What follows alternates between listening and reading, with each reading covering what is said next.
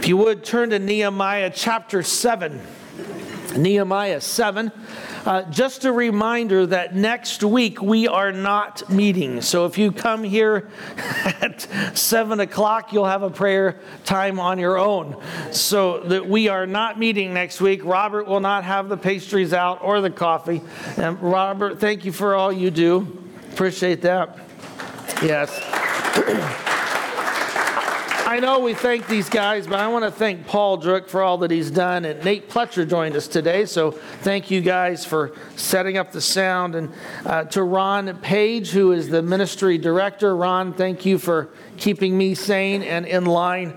And then I want to thank our board, the guys that are faithfully serving you, Tim Wagner, Gil Stoller, Tom Flynn, and Mike Razor. So to these guys, thanks for the countless hours and the amount of time they spend. They pray for you, I know that.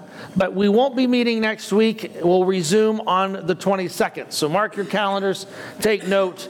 And so here we are in Nehemiah. Yes. Thank you, Tim. Oh, well, you're welcome. Yes.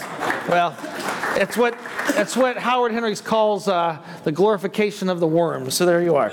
So let's get to chapter 7 of Nehemiah. Let me just refresh your memory if you have forgotten or you've just joined us.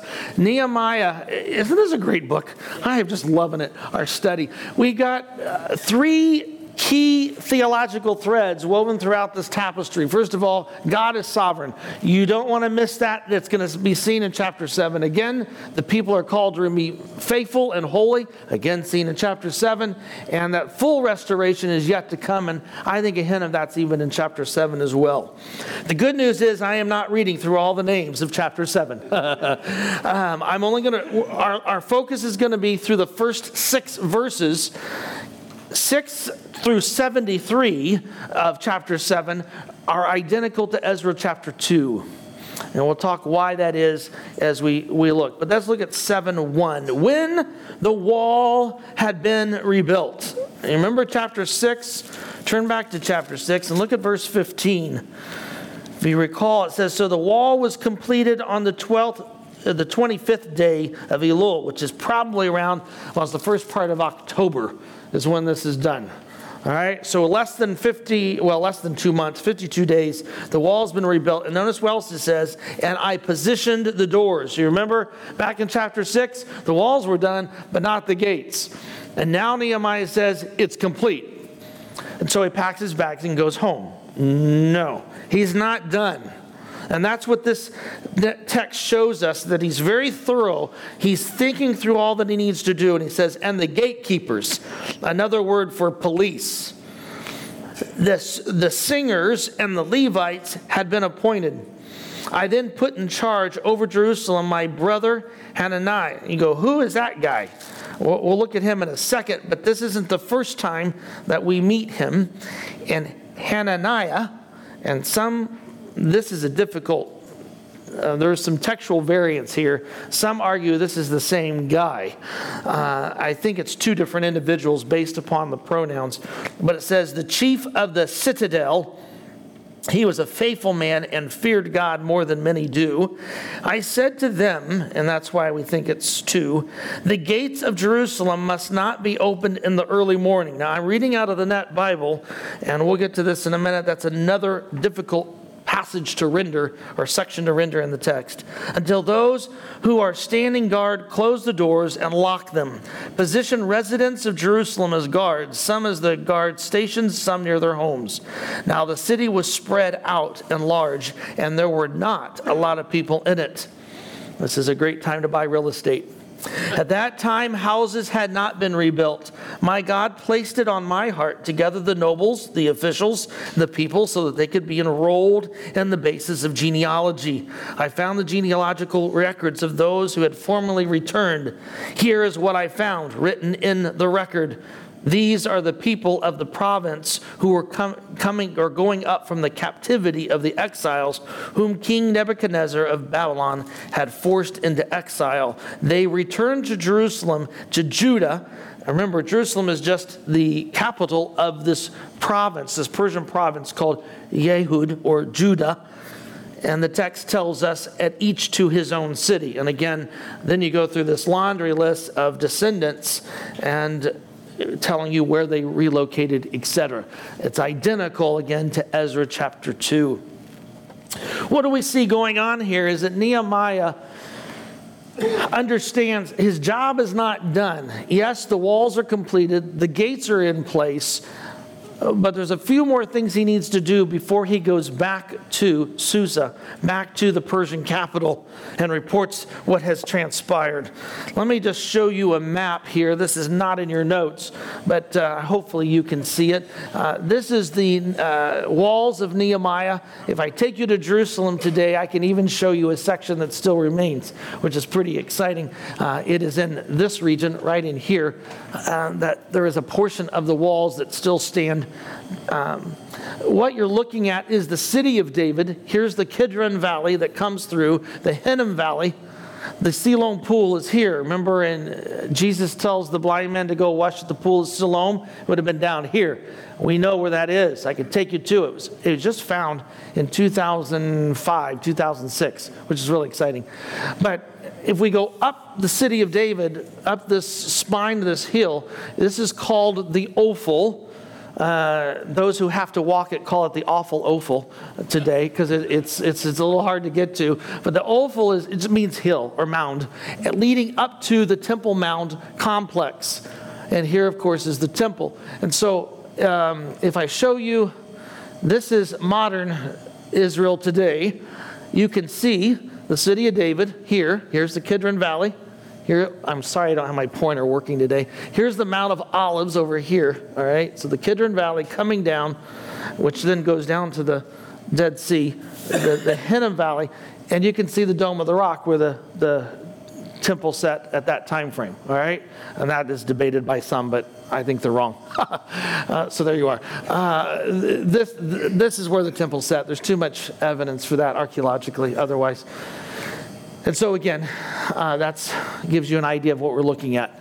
Yes, Paul. The Gihon Springs is pretty strategic. Is that why Jerusalem was located there? Because of the unique water source? Yes, hands down. This remember, this was a Canaanite or Jebusite city way back. In fact, even today you can see the stones cut from the Canaanite period. And the Gihon Spring is one of the reasons it was there. It's well fortified because of the valleys that surround it. Though Jerusalem sits kind of, even though it's on the spine, it's still the mountains surrounding it are a little bit taller, which is really interesting. Yeah, you know, when David looked out and saw Bathsheba taking a bath, his house is right here, and the noble homes would have been further down, so he would have been looking over the whole region. It makes perfect sense. So anyway, if you understand the geography, it is very helpful. Questions? Yes, Kyle. Just trying to do that, I was like a frame of reference. I mean, is that whole thing as big as this golf course? You know, bigger? Well, I don't know this golf course, but 106? you're talking well, let me just go back. Sorry to just humor us for a minute.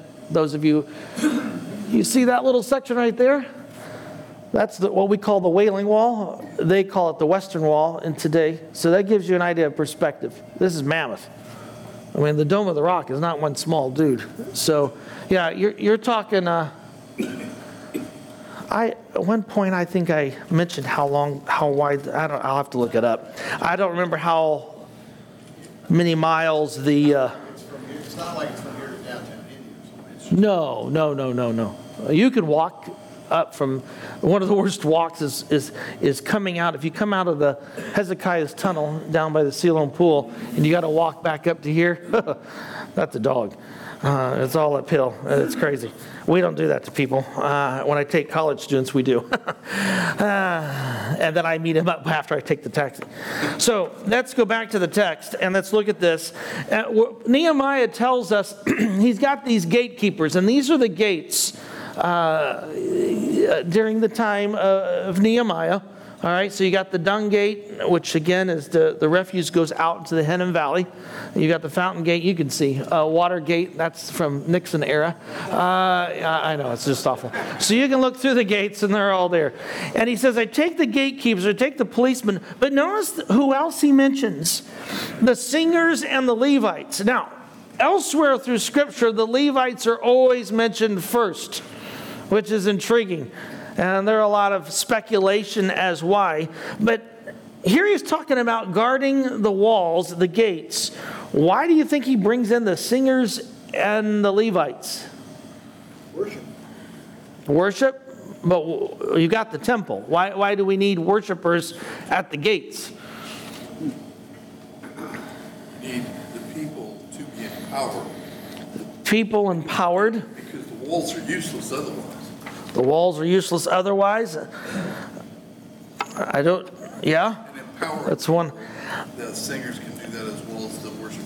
I think you guys are on the right path. There's in that large paragraph, there's two possible reasons. Number one is that all of the Israelites needed to be involved, as you're saying. Even the priest needed to take part in guarding this city. But secondly, I think more importantly, and Kidner in his commentary argues this, Jerusalem is a religious city. We are here, Nehemiah would argue, because of God. This city is for God's reputation. This city is to honor our Yahweh, right? Our Lord. And so consequently, the religious personnel need to be directly involved in all that we're doing. Thoughts or other comments on that? It's intriguing, isn't it? You would, yes? It's simply a manpower issue. It's simply there weren't many people there. And all the work. So they needed the number of people to guard. And some would argue that is true because most non-religious folk were living outside the city rather within the city to attend to the temple. So that's a great comment, and I think you could be right there. Undoubtedly, Nehemiah understood, this is in your notes, that the security of the city rested not in walls and gates, but in its people. Remember, this was the problem with the Jebusites when they encountered David. They said, hey, we got the walls, we got the gates, so you're not going to take us. And David had news for them. So my question is this: why was the completion of the walls not adequate? Why is it inadequate for the defense of the city? And you got some space there. Let's just write a couple down. Why is it inadequate? Why do we need the people? I mean, some of this is obvious, but yes. Didn't you say it was built so quickly it wasn't a really strong structure? Yeah, I think, one, these walls aren't the best. If I could put, I'm just going to say that. This isn't the walls around Babylon, where you could ride 2 horse chariots side by side and race. And we even know, if you look at the stones from the Solomonic era versus the stones used by Nehemiah, if I show you this one section, they're small, they're not, they haven't had time to carve stone, etc. Herod the Great, when he expanded the Temple Mount, started in 37 BC, and it was still being worked on in the time of Christ. So massive structures. It took much more time and energy. Strength of the walls and the heart of the people. Say that again, Steve. The strength of the wall is in the heart. Okay. And how is that? The hearts of the people are where? Okay, somebody who's, say you got a work crew of 100 men, and you're the supervisor, and then you find yourself feeling inadequate, feeling down because of life circumstances. And then you take somebody who has a relationship with God, who understands that he has a responsibility of bringing unity, bringing the right spirit Good. All right.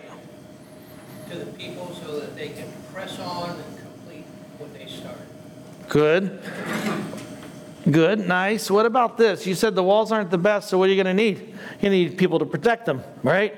You're going to need folks to be involved with the protection, individuals to guard, as we're seeing.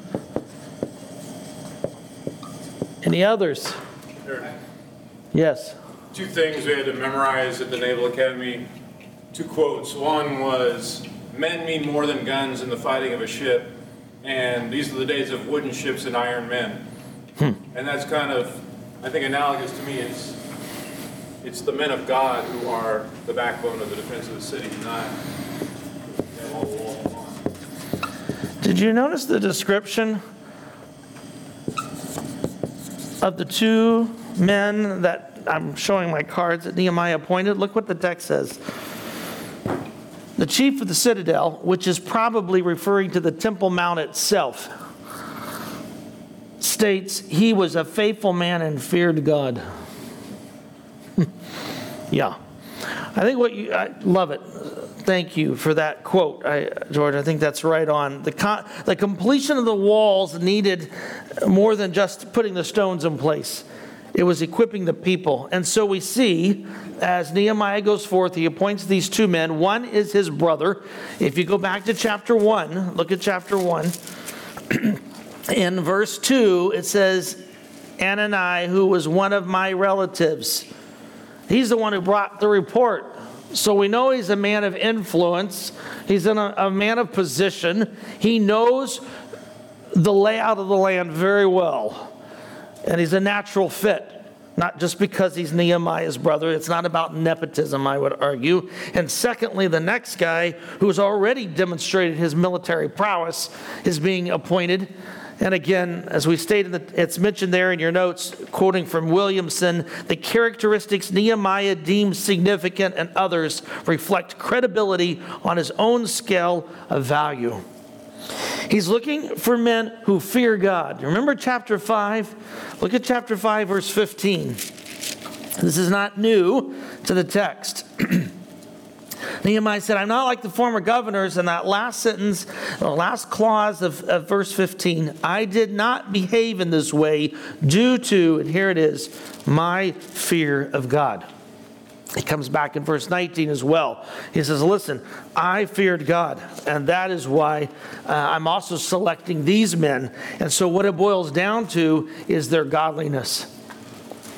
Right? Yes, they've got the abilities. Give me a B student any day of the week who's having a heart for God than an A student who doesn't seek after the Lord. I can tell you, I can look, I had over about 6,000 students in the 7 years that I taught at Cedarville. And some of my brightest stars academically have fallen very hard. And some of them, sadly, I could have told you, not surprised. They were more concerned about making a name for themselves rather than making Christ's name great. Whereas I had some B students who God is using in a mighty way. They weren't the sharpest knife in the drawer, but far greater is their heart, right? Yeah. I would contend that this is no different than today's church. The church is a building, it's the structure, like the walls were the structure. But the people of the church, the strength, the godliness, the leadership, that is what God works through, not through the physical walls of the buildings. That is right. Amen. Well, can I go ahead, Gary, then I'll move forward. No. And the fact that God didn't really need the people, because in the New Testament, Christ said the stones will cry out. I love it. Yes. You don't do it, the stones will cry Yes. out. So, yeah. God's more powerful than we are. And Nehemiah understood that in chapter 1, didn't he? Go back and look at that prayer that he gave. All right? It's Lord, this is in your hands, and I'm a sinner just like the rest of the people I'm hanging out with. And so he appoints these two men, as we see, and we're told he solicits the help from the local civilians. Why? They have a lot invested. Notice what the text says, right? And some, verse 3, position residents of Jerusalem as guards, some at their guard stations, and some near their homes. There are a few people living inside the city walls, and what better to have them guard their own place, right? They're not going to let the enemy take their hacienda. And so that's the idea here that we see in verse 3. Well, we see in verse 4, again, that the city is in desperate need to repopulate. But there's something very interesting here in the text. It says the city was spread out large, and it says at that time houses had not been rebuilt. That's a shocker. Because I can take you to any ancient city. We'll get to the gates in a minute. I want to show you something here. Don't look. We'll just move on. Let me just show you something with the gates. This is the city walls of Gezer. Just bear with me, but I want to show you something. This is the walls here of the ancient city. Notice it's two in the casement wall. If the enemy breaks or comes and starts to siege and try to break through here, you fill this section. This is storage until a time of siege. You fill it up with rocks, making it a much thicker wall for them to break through. Here's the gates. See the chambers of the gates? You come through. Notice this. These are houses that are embedded into the walls. Any ancient city knows that when you do the architecture and you're building the walls, you build the houses as well along with it. You move. They didn't have time to do that. The focus for Nehemiah was not building a house. It was on building the walls of this city. And so this is great. Now they got to go back and build it. There's a restaurant I love in the old city of Jerusalem. You can sit right out, and there is Hezekiah's wall. You could sit right next to and eat. But they've built this restaurant right up to it, and you can tell it's been an add-on job. But nonetheless, it's great, and that's the idea here that we're looking at. The text tells us about the gate. It says, and look at this here. It says, the gates of Jerusalem must not be opened in the early morning. There's two ways to render this. I just read you the Net's rendering.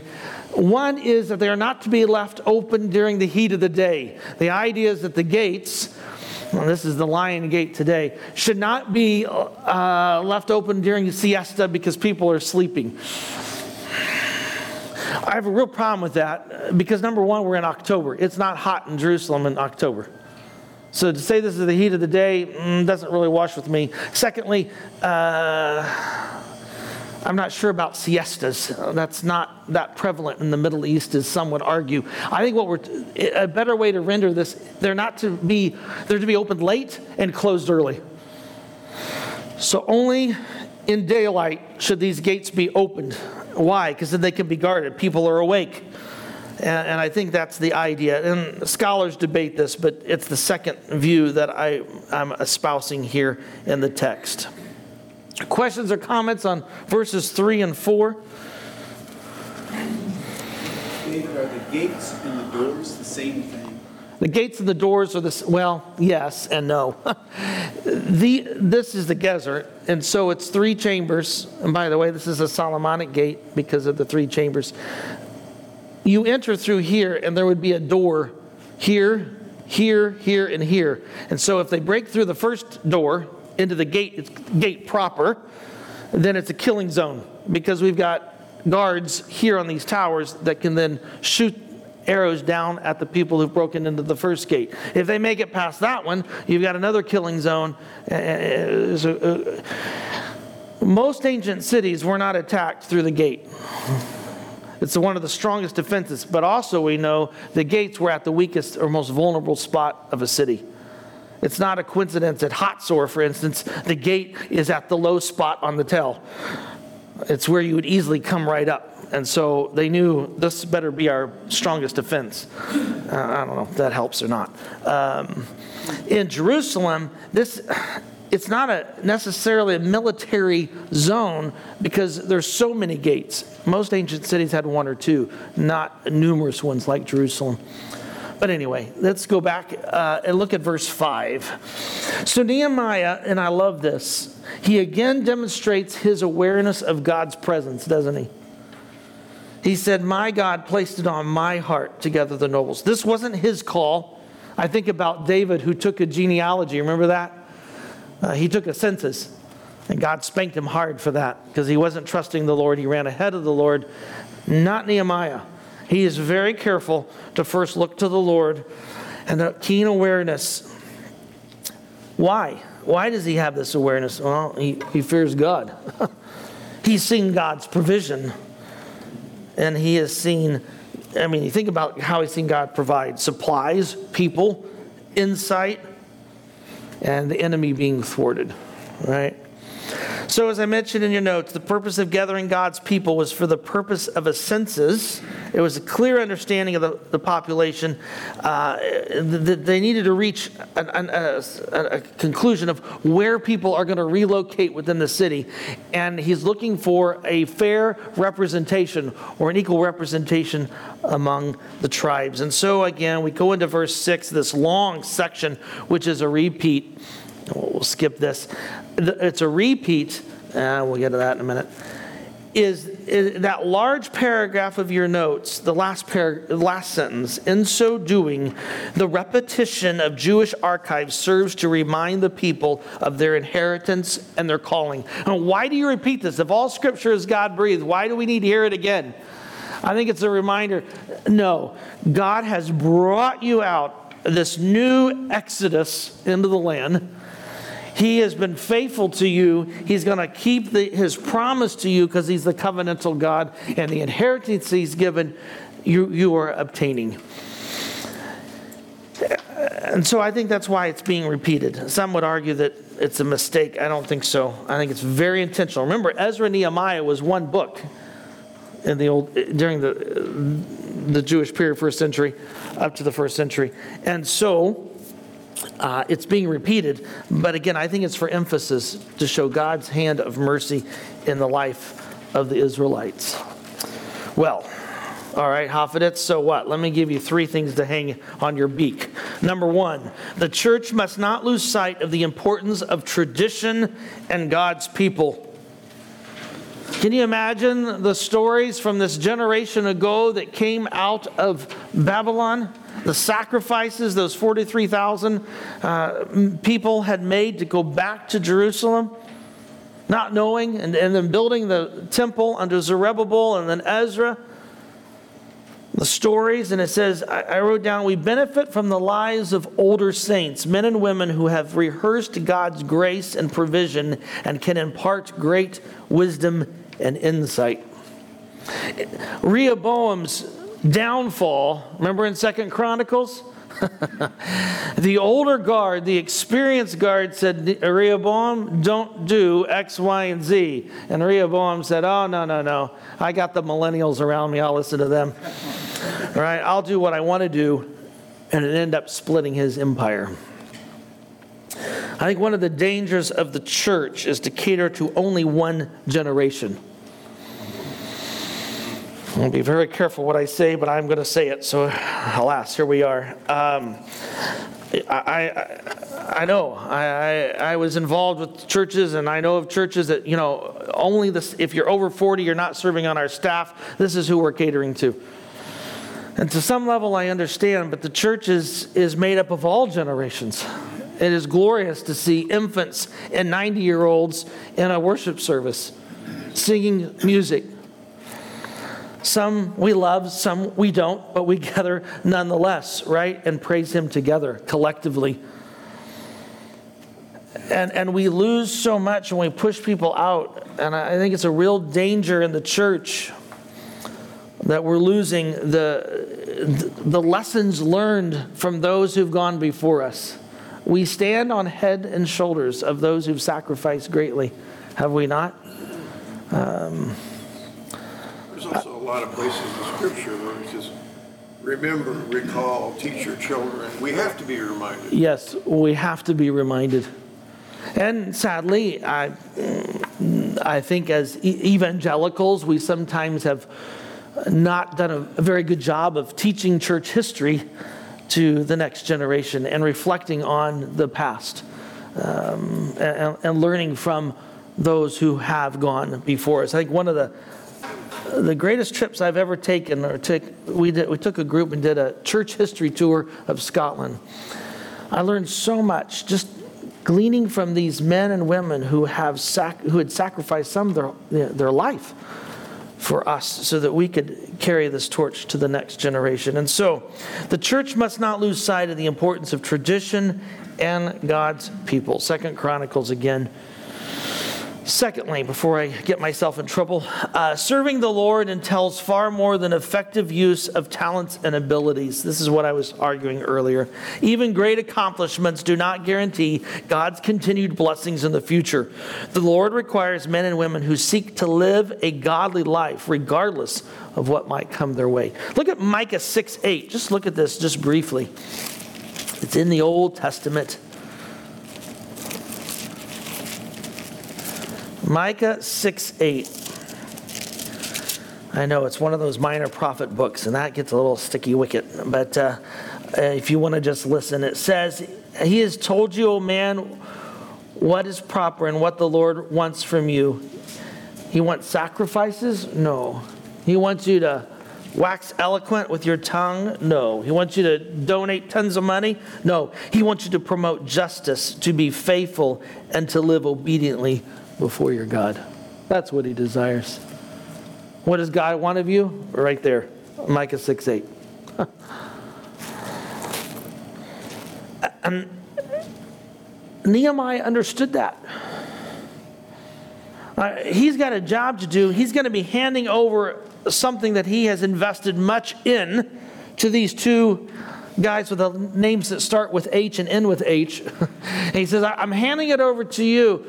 And I don't know about you, but that's a scary thing when you're handing the baton off to somebody else. You want someone qualified to do the job. But what does he highlight? That they fear God. And that's awesome. And third thing that we see in this text that I think that we can glean today is we must not lose sight of God's presence in our lives. Whether in the challenges of life or in periods of great accomplishments, the Lord must be first and foremost. I love Psalm 114. It's not a familiar psalm. Just turn to this and humor me. But Psalm 114. When Israel left Egypt, when the family of Jacob left a foreign nation behind, Judah became its sanctuary, Israel his kingdom. The sea looked and fled, the Jordan River turned back, the mountains skipped like rams, and hills like lambs. Why do you flee, O sea? Why do you turn back, O Jordan River? Why do you skip like rams, O mountains, like lambs, O hills? Tremble, O earth, before the sovereign master, before the God of Jacob, who turned a rock into a pool of water, a hard rock into springs of water. It was nothing for God to see a city be rebuilt in 52 days, its walls anyways. This is the one who commands all things. He's in charge. And I love this, the line, it says, He is the God of Jacob. He's a covenantal God. He guards His relationship with His people, and He goes before them. And so, if you watched the debate last night and you're worried, God goes before. If you're concerned about the state of the church in this country, God goes before. God does not need the church in the United States to do His bidding. God does not need us. Right? He did not need Nehemiah. But He chose fit, or He selected people like Nehemiah. He's called us, those who He's asked to be obedient, to fear Him, and stand back and allow God to do great things, right? There's a quote at the end of your notes by John Arrowsmith, not related to the group. This is a Puritan writer. He says, a heathen philosopher once asked, where is God? And you may be asking that same question this morning. Maybe it's a personal matter. Maybe it's the battle with COVID. Maybe it's the state of the country. The Christian answered, let me first ask you, where is He not? That's our God. Father, it's a rather obscure passage, chapter 7. Most studies on Nehemiah skip over this chapter. And yet, in it, we find yet once again, Nehemiah understanding that it is character that matters most. Lord, work in our hearts. May we be men that are known as ones who fear you. Lord, men that are being used by you as you used even Nehemiah. No, we don't have a wall to restore around an ancient city. But Father, we have a task set before us, and that is to make disciples and to establish walls of protection around your saints, guarded by the Word and empowered by the Spirit. Help us to be found faithful workers, stewards, gatekeepers, Lord, used by you. In Jesus' name, amen.